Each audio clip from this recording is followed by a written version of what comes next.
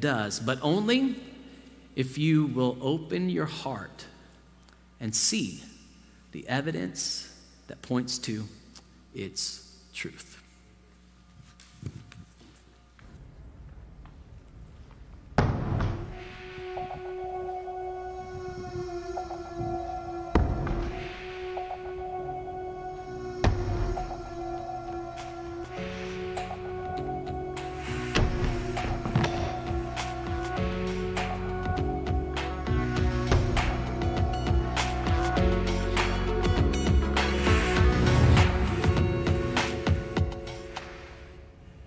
Well, good morning, Westside. It is good to be here with you this morning. For those that are joining us online, good morning. My name is Caleb Klinger. I am the student director here at Westside, and it is my pleasure and privilege to be here this morning and talk about this subject specifically. I have to confess that when we were planning our series for the year in our planning meeting, and I saw we were talking about this topic, Can I Trust the Bible?, I intervened and I begged Casey to let me present a message in this series specifically on this topic because it's so important to me, and it was so important in my faith and growing in my faith and coming to this realization of trusting in the Scripture, trusting in the story of Jesus. And so I love the stuff that I'm going to be talking about today. A lot of it is evidentiary. A lot of it is a little bit on the intellectual, academic side. I hope that it still inspires you to come to a new realization of what the Bible is, what the Bible says to be true. And the reason that we're talking about this is because it's so important in our faith, in our relationship with Jesus, to have that solid foundation of truth and to be confident in our faith. And so as we dig into this, I hope that it inspires you. I hope that after this, you go and you look at the evidence yourself, that you dig into it, and that you research it, and that you come to your own logical conclusion to support and to ground your faith in. So as we start today, I want to start by saying this statement that maybe for some of you is kind of a new idea that you're not really sure about, but the Bible is the most sold, studied, and scrutinized book in all of human history.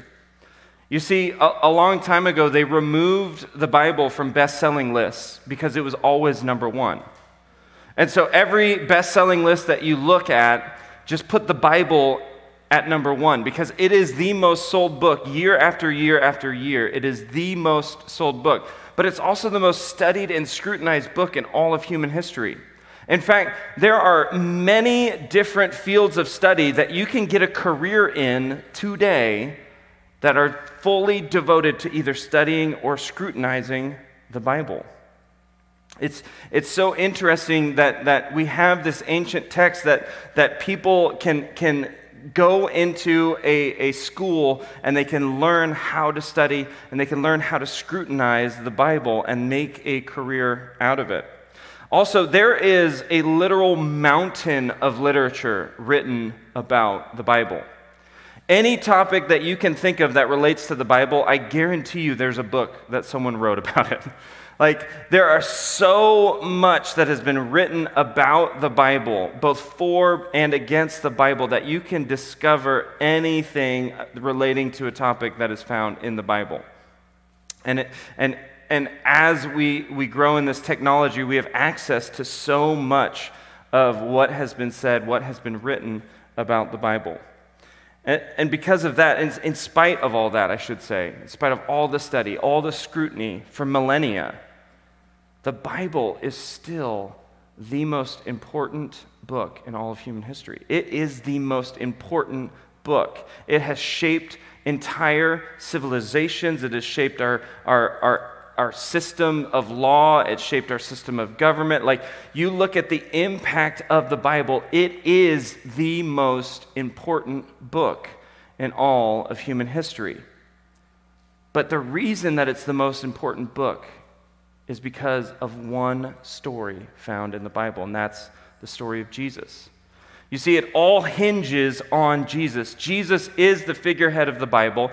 Jesus is the key to what the Bible says and the key to understanding the Bible. It all hinges on who Jesus is and what Jesus has done for us. Without Jesus, Casey talked about it last week. If you haven't watched that message, I encourage you to go online and find that message, because Casey talked about how the Bible came to be because of who Jesus is. The Bible doesn't exist without Jesus. The Bible is not that important if we don't have the story of Jesus contained inside of it.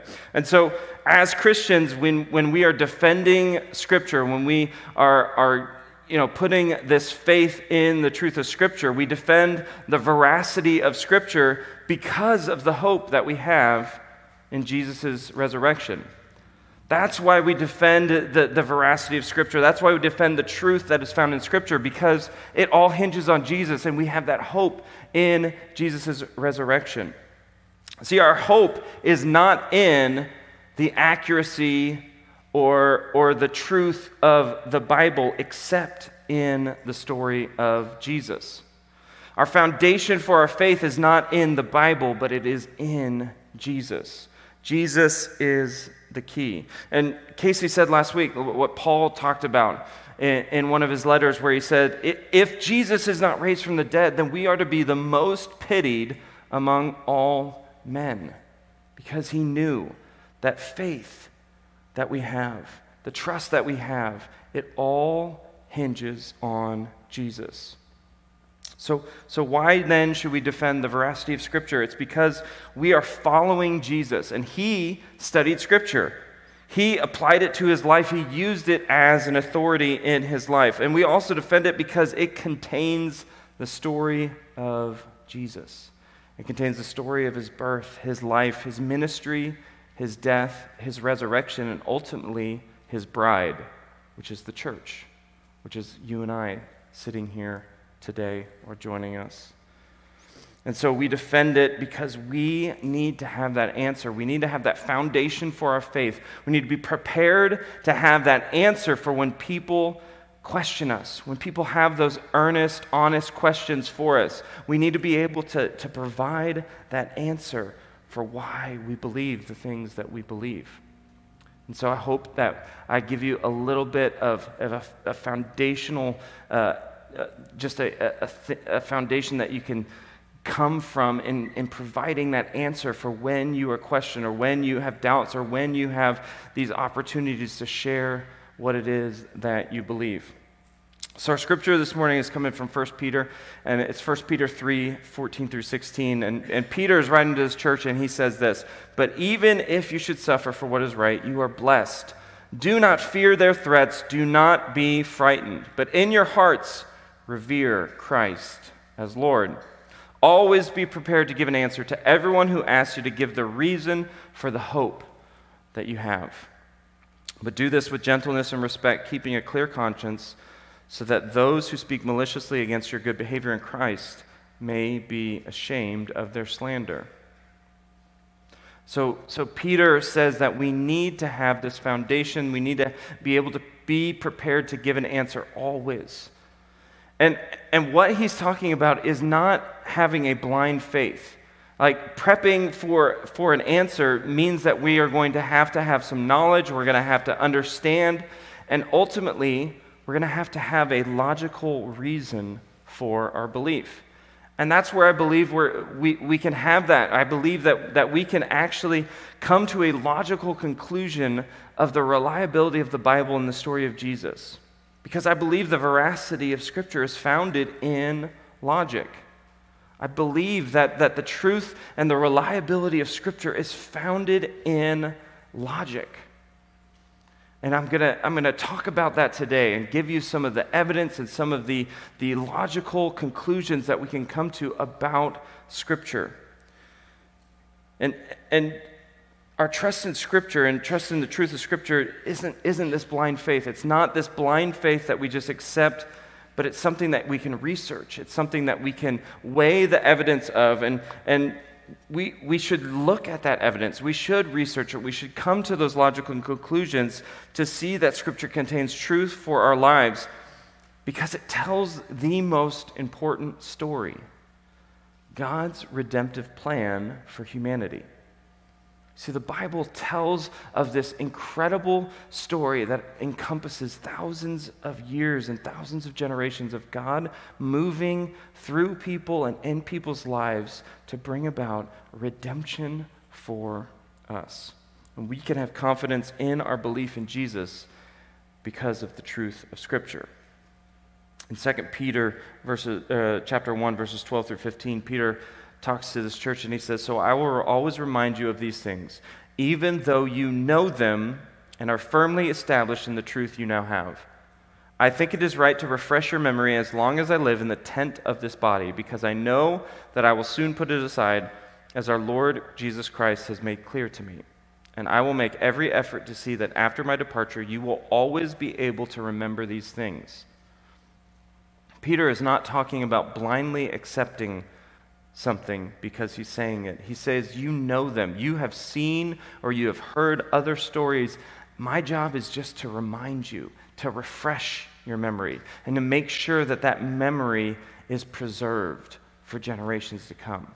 You know them. You've already firmly established in the truth. Why? Because you've seen what has happened, because you've heard the collaboration, the corroboration of other witnesses. You've heard the eyewitness accounts. You've seen with your own eyes and heard with your own ears. You know these things. It is not blindly that you are following. It's just my job to refresh you in that memory. So as we look through these next few points, you're going to see that we have this evidence, we have these eyewitnesses that give us a confidence in the reliability of Scripture. So the first thing that we have is the Bible is a reliable collection of poetry, history, romance, prophecy, and letters. How do we know it's reliable? Well, we can come to a logical conclusion that it's reliable because we have evidence. So we have the literary accuracy because of corroboration. Literary accuracy or literary evidentiary support because we have other historians that weren't biblical historians. We have secular accounts that corroborate stories and people that were in the Bible, that talk about the events that happened, especially within Jesus' lifetime, the early church. We have Roman historians, Greek historians that talk about those events that transpired. And so because of that corroboration, we can understand that the literary evidence supports the accuracy of the Bible. We also have manuscript evidence.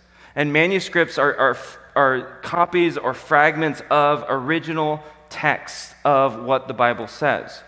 You know, there's over 24,000 different manuscript fragments that have been found to date. 24,000 manuscript fragments. And all over the breadth of all 24,000, there is close to a 96% accuracy to the Bible that you can hold in your hand today. 96% accuracy within that translation. And the variance, the 4 or 5% variance is mostly grammar, spelling, and syntax. It doesn't change a single divinical claim. It doesn't change a single theological belief that you would find in the Bible. By all accounts, the Bible is the gold standard when it comes to ancient texts for manuscript evidence. Because the closest manuscript, for example, to the Gospels is only 30 years past the date that those events were happening.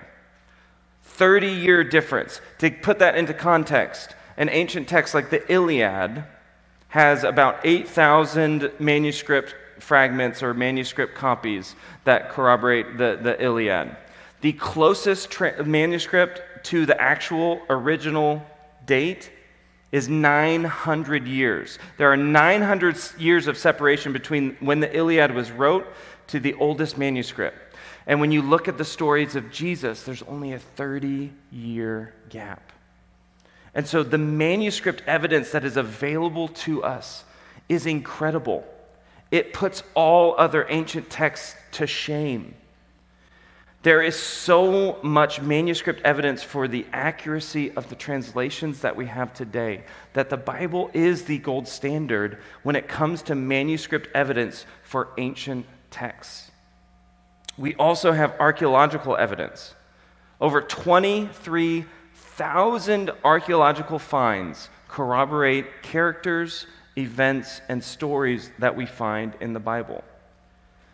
This is literally a mountain of archaeological evidence that is growing every single day. You see, as our technology advances, as our archaeological science advances, we are discovering more and more archaeological finds that corroborate the biblical accounts. And then we have the falsifiable claims that are in the Bible. What is a falsifiable claim? It's a claim that is easily disproven. For instance, if I were to stand up here and say that 50% of Leavenworth and Lansing's population are 12-foot lizard men, you guys could automatically go and verify that that was a false claim. The Bible is full of these claims. The Bible is full of claims that could easily be debunked or repudiated because of the amount of witnesses, because of just the magnitude of the claims that are found in the Bible. That we would have evidence and we would have incredible support for the counterpoints listed in the Bible because of these falsifiable claims that are listed in the Bible. And one of the reasons that we can trust the Bible is because the Bible is written by contemporaries. The Bible is written by contemporaries. A contemporary is simply a person or a thing living or existing at the same time as another. Right? So when you write an account, a historical account, if you're several generations removed from it, then it's not as easily disproven as when you are writing about events that are happening at the same time as other people are experiencing them. And the Bible was written by these contemporaries, written in the lifetimes of other people that could either totally debunk what you were writing or affirm it and complement it. And so because the Bible was written by contemporaries, which were living during the time or during the generations of people that also saw, that also experienced, that also were witness to the events that they were writing about, you can have faith and you can trust in the reliability of the Bible. The Bible also contains the eyewitness accounts of God's supernatural intervention. And sometimes in the Bible we see that these events were witnessed by a single person. It was a personal event. But other times you see that thousands upon thousands of people were witness to these supernatural events. And so it comes back to these falsifiable claims. If you're writing about an event that was eyewitnessed by thousands upon thousands of people, it becomes much, much easier to refute that claim. The Bible also contains the story of Jesus who fulfilled very specific prophecies. You see, many specific prophecies recorded in Scripture have been confirmed to have been fulfilled, in some cases hundreds of years after they were proclaimed. And it's the specificity of these prophecies that make it so unlikely to be fulfilled by a random person. It's the amount of prophecies and how specific those prophecies are that are fulfilled in the personhood of Jesus, that for it to be random chance is almost incalculable. Almost incalculable. And so we have these specific prophecies and we have the specific person of Jesus who fulfills all of those prophecies. So this is all leading us to this conclusion, this logical conclusion of what the Bible is. Because the Bible contains claims of divine inspiration. You see, the Bible was written by men, but they claim that they were divinely inspired to either capture the words or to speak the truth of God to the people that they were writing to. It's the authors of the Scriptures that claim this divine inspiration, that God was speaking directly to them and through them. And I hear a claim or a counterpoint to the veracity of Scripture that men are fallible. But it's when you claim this divine inspiration that the onus is not on the man himself or the woman themselves, but it's claiming this divine inspiration from God. And so we look at all of this and we see how Peter addresses this question in 2 Peter. 2 Peter 1, 16 through 21. Peter says, "For we did not follow cleverly devised stories when we told you about the coming of our Lord Jesus Christ in power, but we were eyewitnesses of his majesty." See, Peter right there debunks the whole grand scheme, grand manipulation, grand devising of this scheme. He's saying that we're not following some scheme to try to trick you. This isn't something that we just came up with. We were all eyewitnesses of his majesty. He goes on to recount the story of Jesus saying, "He received honor and glory from God the Father when the voice came to him from the majestic glory, saying, 'This is my Son whom I love. With him I am well pleased.' We ourselves heard this voice that came from heaven when we were with him on the sacred mountain." You see, he's also including other people into this account. He's not saying, this is just not something that I have been witness to. We saw it. There are corroborating witnesses to this account. We also have the prophetic message as something completely reliable. And you will do well to pay attention to it, as to a light shining in a dark place, until the day dawns and the morning star rises in your hearts. See, that's a warning for all of us. If you do not trust in the reliability of this account of Jesus and who Jesus is, maybe we haven't convinced you, and you need to dig into it, and you need to do the research yourself. Peter has a warning. You would do well to pay attention, because it is like being in a dark field and all of a sudden a beacon of light shooting up into space. You'd pay attention to that. You'd wonder, what is going on? So he gives that warning. You need to pay attention to it. Above all, you must understand that no prophecy of Scripture came about by the prophet's own interpretation of things. For prophecy never had its origin in the human will, but prophets, though human, spoke from God as they were carried along by the Holy Spirit. You see, there's a pastor and theologian named Voddie Baucham. He's also an apologist. And he teaches university students. He teaches young people. And he takes that section of Peter and he breaks it down into more of a bite-sized statement of belief. And I think it's so important for us to be able to understand that statement of belief when it comes to the Bible. Because when people ask us to give that answer for the hope that we have, it's important for us to be able to say and clearly state what it is that we believe.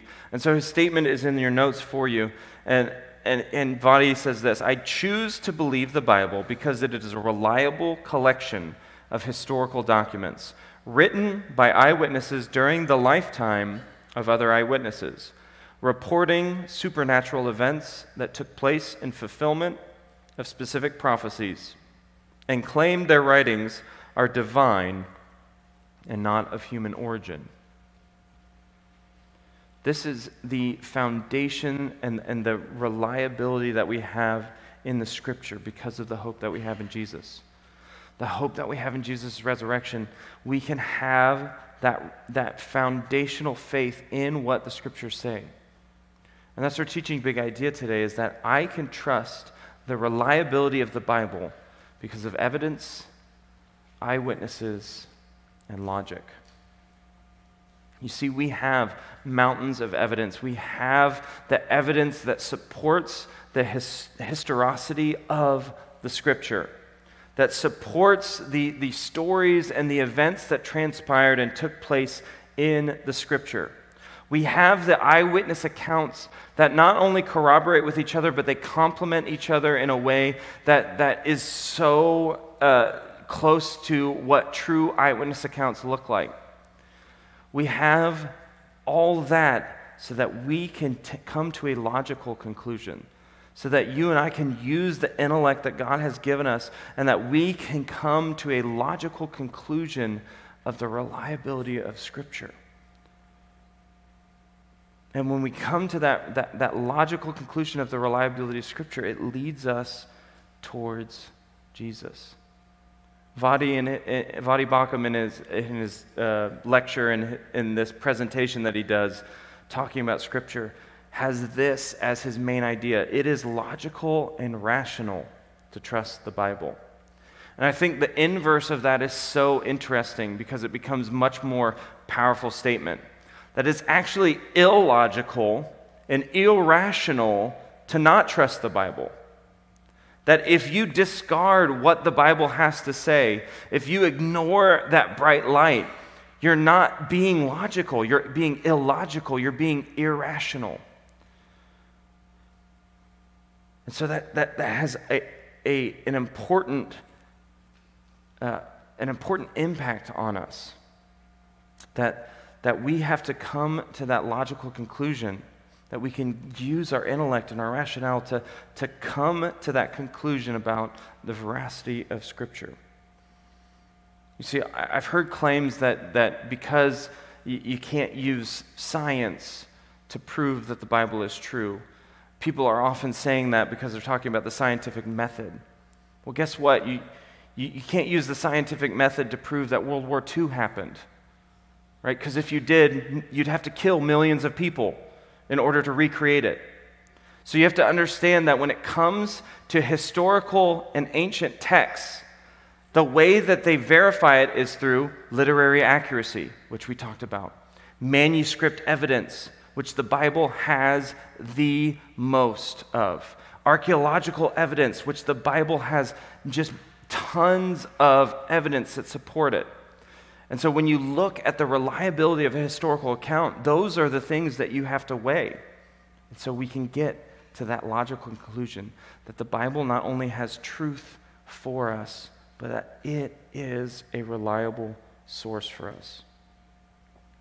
And once you come to that conclusion, you can look at the Old and New Testament and see the narrative in it. Because the Old Testament narrative points to Jesus. The New Testament narrative tells us of his life, ministry, death, and resurrection, and gives us wisdom on how we should live.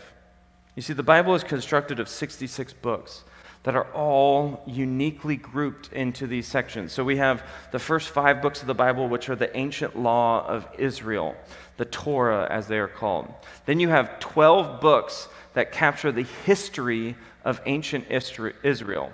So you have their kings, you have their stories of their wars and their battles and the conquests, the stories of their exile and their captivity. You have all those located in the history books there. And then we have the 5 books that are of poetry, wisdom, romance in the middle of the Bible. And then you have 5 books of major prophets. And these were prophets that were sent by God to warn Israel of what God wanted them to do, but also to prophesy about his plan, his redemptive plan through the Messiah. And then you have the 12 minor prophets who are all complementary and have their role to play during that time in Israel where Israel was turning away from God, and those prophets were sent to redirect them, to refocus on God, but also contain prophecies about Messiah. And then we have the 4 Gospels that tell the story of who Jesus is and what Jesus has done and all the prophecies that Jesus fulfilled. We have the book that contains the story of the early church and how Christianity just became like a wildfire in the modern world at the time, and it spread throughout all of the Roman Empire into the other parts of the world. We have 21 letters that were written by apostles, by church leaders to different churches at different times in their formation, in their infancy, really, on how they should be living as Christians. And we have that final book of prophecy at the end of the Bible. And all of this is divinely inspired and brought together in this collection that is reliable. It was written in 3 languages. It was written by by 40 authors, not over 40, by 40 authors. It was written over the span of 1,500 years, spanning 3 continents. It's been corroborated by 23,000 and more archaeological digs. It's been corroborated and translated accurately, that is corroborated by the 24,000 manuscript fragments and manuscript copies that we have available to us. The oldest of which dates back to the 7th century BC. It's almost 3,000 years ago, and yet on those silver amulets that they found, you find an exact copy of the priestly benediction found in Numbers. You have to understand that the accuracy of the translation that you have today is nothing short of a miracle. For it to have lasted and been preserved for this long and to match so closely to the original text is nothing short of a miracle. In 1 Corinthians 15, Paul gives his answer. He was prepared to give the answer for the hope that he had. And this is what Paul says. He says, "Now, brothers and sisters, I want to remind you of the gospel I preached to you, which you received and on which you have taken your stand. By this gospel you are saved, if you hold firmly to the word I preached to you. Otherwise, you have believed in vain. For what I received I passed on to you as of first importance, that Christ died for our sins according to the Scriptures, that he was buried, that he was raised on the 3rd day according to the Scriptures, and that he appeared to Cephas and then to the 12. After that, he appeared to more than 500 of the brothers and sisters at the same time, most of whom are still living." This claim here is so important. When we talk about falsifiable claims, he is saying that Jesus, in his resurrected form, appeared to 500 at the same time, most of whom are still living. He is inviting the criticism here. He's saying, if you don't believe me, I got a list of names that you can reach out to. Because it's not just me. It's not just my personal experience. This is something that is backed up by hundreds of people. Though some have fallen asleep. Then he appeared to James, then to all the apostles, and last of all he appeared to me also, as to one abnormally born. You see, we have this confidence. I hope that confidence was built up today by the evidence provided. That you can come to a logical conclusion in the reliability of the Bible, but that doesn't stop there. That it doesn't stop there. Because it's Jesus' resurrection that gives me the confidence to trust Scripture to guide my beliefs and actions. It's our series, Big Idea. Jesus is the key. Everything hinges on Jesus. It's because Jesus' resurrection gives me the confidence to trust Scripture to guide my beliefs and actions. You see, the Bible has a mountain of evidence that you can look at. And you can see for yourself if what the Bible contains is reliable. You can come to that logical conclusion. But if you stop there and you don't answer the important question, who is Jesus? Then you're not answering the most important question for your life. See, Casey last week talked about how the Bible doesn't exist without Jesus. Because Jesus is that cornerstone for our faith. And so we have to come to that conclusion. We have to come before God, and we have to answer that question, who is Jesus? Because the Bible is reliable, I believe that we can have the confidence that Jesus is who he said he was. We can have the confidence that Jesus is the foundation for our faith, and for everything that we believe. And He is where I put my trust. He is who I am going to build my life on.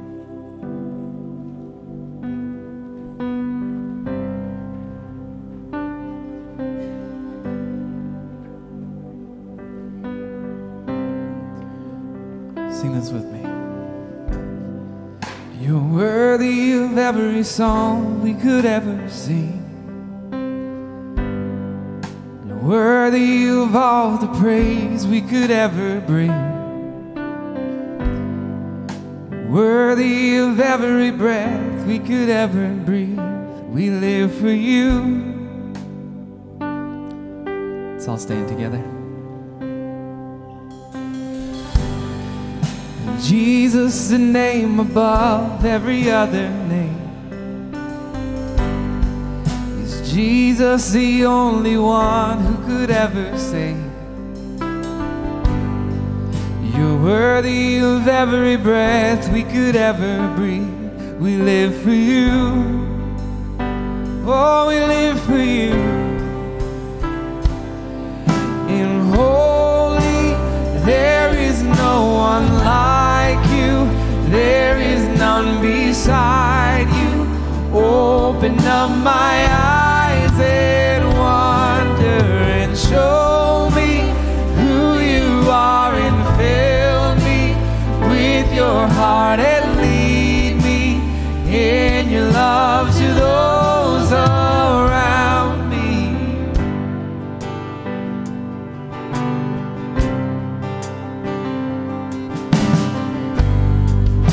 Worthy of every song we could ever sing. Worthy of all the praise we could ever bring. You're worthy of every breath we could ever breathe. We live for you. Oh, we live for you. In holy, there is no one like you. There is none beside you. Open up my eyes and wonder and show me who you are and fill me with your heart and lead me in your love to those around me.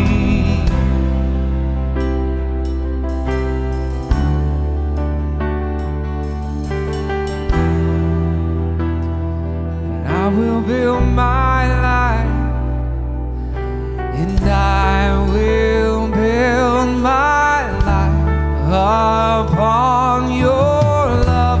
It is a firm foundation, and I will put my trust in you alone, and I will not be shaken, and I will build my life upon your love.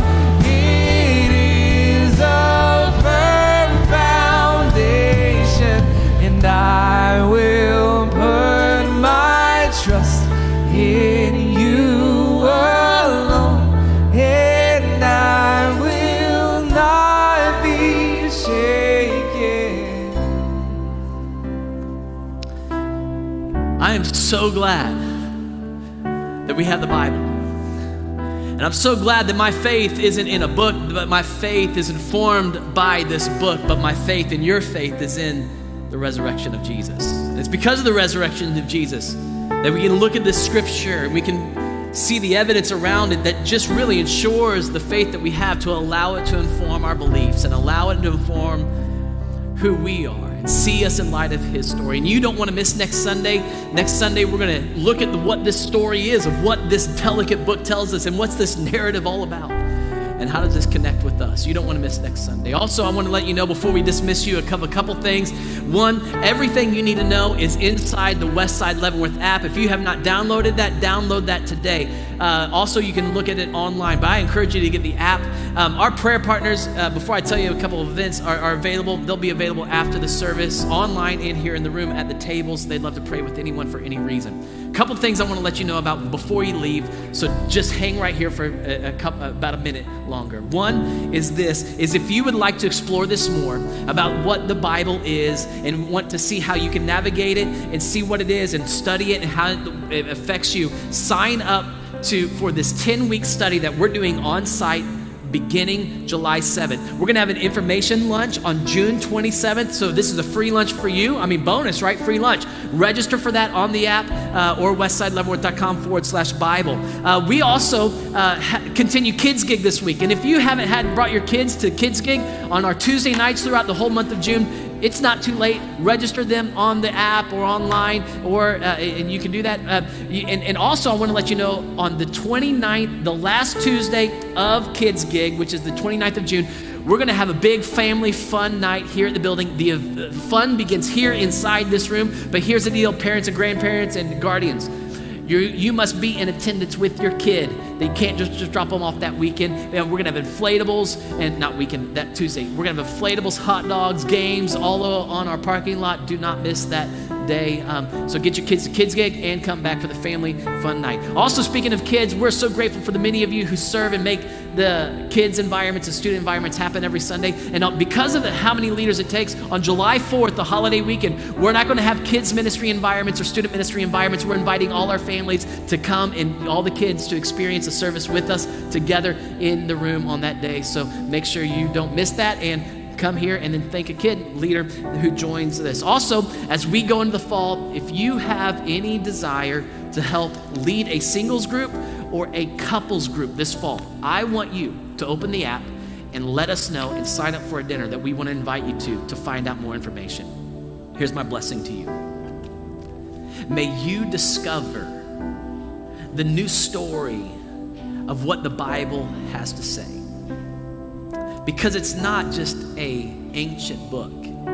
It's God's narrative that he inspired men to write, to lead you and I to know who he is. Yes, it can be confusing.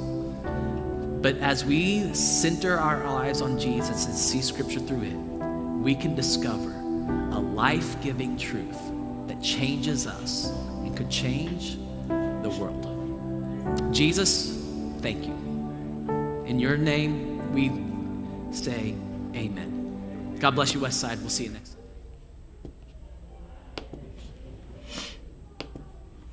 Hey, Westside. Thank you so much for sticking with us, and we hope that you enjoyed week 2 of Can I Trust the